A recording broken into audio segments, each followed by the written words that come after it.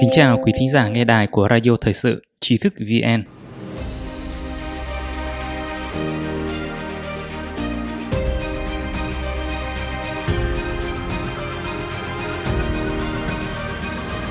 Hôm nay chúng ta cùng đến với bài viết của Tôn Vân. Quan hệ Mỹ-Trung xuống hố, tương tác liên tục Trump-Putin thành tâm điểm.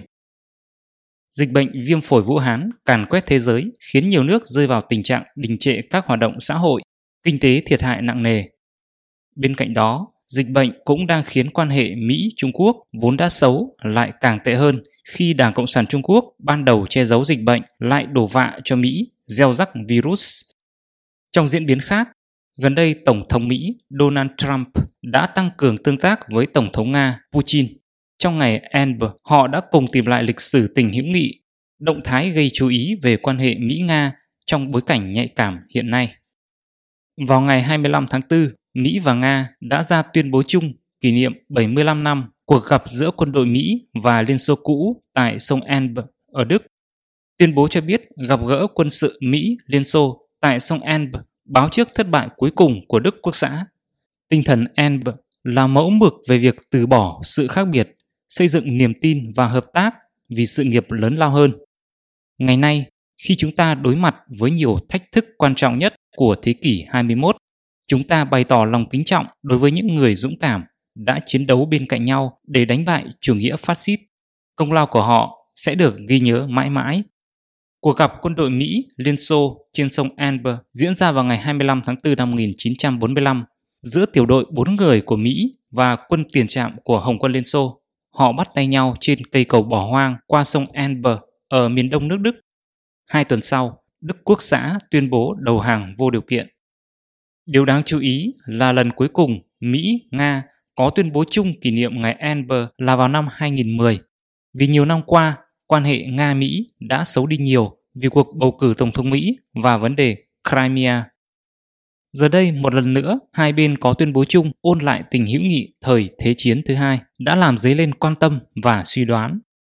Trên Epoch Times Mỹ, nhà bình luận thời sự Hạ Tiểu Cường cho biết, tại thời điểm quan trọng và nhạy cảm của đại dịch toàn cầu, những hành động hiếm hoi của ông Trump và ông Putin có ý nghĩa rất lớn. Hiện nay, cả hai nước Mỹ và Nga đang bị đại dịch viêm phổi Vũ Hán tấn công nghiêm trọng. Mỹ đã xác nhận hơn 1,2 triệu trường hợp nhiễm virus với hơn 70.000 người thiệt mạng, làm hoạt động kinh tế bị ngừng trệ. Còn Nga thì liên tục trong 4 ngày với mỗi ngày hơn 10.000 trường hợp nhiễm viêm phổi Vũ Hán. Trên toàn nước Nga đã có hơn 165.929 trường hợp nhiễm virus và tổng cộng 1.537 trường hợp tử vong. Trong bài phát biểu trên truyền hình, ông Putin thề truy tìm thủ phạm. Ông Hạ Tiểu Cường nhận định tuyên bố chung này của ông Trump và ông Putin không chỉ báo cho thế giới tín hiệu quan hệ Mỹ-Nga đang ấm lên, còn báo cho thế giới một thông điệp rằng hai nước sẽ hợp tác chống lại Đảng Cộng sản Trung Quốc và buộc họ phải chịu trách nhiệm. Nhưng đây không phải là tương tác duy nhất gần đây giữa Mỹ và Nga. Trước đó, ngày 11 tháng 4, ông Trump và ông Putin đã trao đổi điện thoại về các vấn đề như cắt giảm sản lượng dầu. Có nhận định cho rằng do can thiệp của ông Trump mà cuối cùng Moscow đã chấp nhận giảm sản lượng mà Ả Rập Saudi khơi mào. Trước đó, ngày 30 tháng 3, ông Trump cũng trao đổi với ông Putin để bày tỏ mong muốn cùng nhau đối phó với dịch bệnh viêm phổi Vũ Hán. Nhật báo Kinh tế Hồng Kông có nhận định nguyên thủ Mỹ và Nga vốn dĩ đối đầu nhau nhưng liên tục trong một tháng qua lại nhiều lần trao đổi liên lạc, trong khi nguyên thủ hai bên Trung Mỹ và Trung Nga chỉ có một lần liên lạc điện thoại, cho thấy đây không phải điều ngẫu nhiên. Tương tác Mỹ-Nga đáng chú ý hơn vì từ khi dịch viêm phổi Vũ Hán bùng phát và lây lan trên thế giới, Đảng Cộng sản Trung Quốc không chỉ che giấu dịch bệnh mà vu khống đại dịch cho quân đội Mỹ gieo rắc virus, khiến Trump phải phản công bằng cách gọi virus Trung Quốc, tạm ngừng hỗ trợ kinh phí cho Tổ chức Y tế Thế giới WHO cấu kết với Đảng Cộng sản Trung Quốc.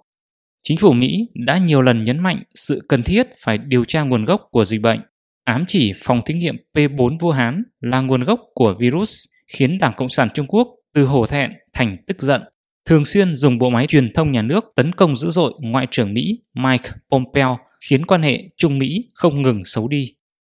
Thực tế những năm qua, Mỹ và Trung Quốc đã xung đột trên nhiều mặt trận, từ cuộc chiến thương mại, cuộc chiến thuế quan, cuộc chiến khoa học công nghệ đến cuộc chiến trong lĩnh vực y tế công cộng, làm xung đột giữa hai bên bùng phát với mức độ chưa từng thấy. Ông Hạ Tiểu Cường cho biết, sau khi ông Trump nhậm chức đã bắt đầu xoay trục chiến lược liên kết Trung Quốc chống Nga kể từ thời Nixon vào những năm 1970. Lý do chính là ngày nay xảy ra tình trạng xâm nhập và phá hủy toàn diện của Đảng Cộng sản Trung Quốc đối với Mỹ và thế giới, gây đe dọa chí mạng đối với an ninh quốc gia của Mỹ.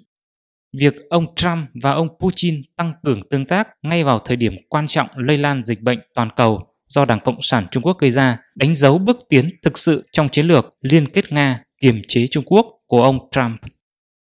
Epoch Times cũng dẫn nhận định của học giả Tiết Trì chuyên về vấn đề Trung Quốc cho rằng trong chiến tranh lạnh đã từng có khi phổ biến quan điểm thế giới ba cực là Mỹ, Nga, Trung. Nhưng tình hình quốc tế ngày nay cho thấy xu hướng lớn vẫn là đối đầu hai cực giữa Mỹ và Trung Quốc. Bề ngoài thì thấy Nga và Đảng Cộng sản Trung Quốc dường như có mối quan hệ rất tốt, nhưng thực tế là đồng sàng dị mộng. Nga chỉ nắm lấy cơ hội để thu về lợi ích nhiều nhất có thể từ Trung Quốc. Dùng ngôn ngữ mà Putin từng nói là tọa sơn quan, hổ đấu, ngư ông đắc lợi.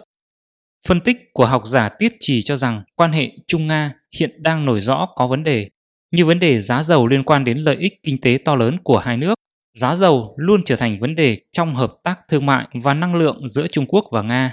Rất khó để họ có bất kỳ nhượng bộ lớn nào với nhau. Ông cho biết Nga đang nắm lấy cành ô liu từ Mỹ bằng tay trái, mặc cả với Đảng Cộng sản Trung Quốc bằng tay phải.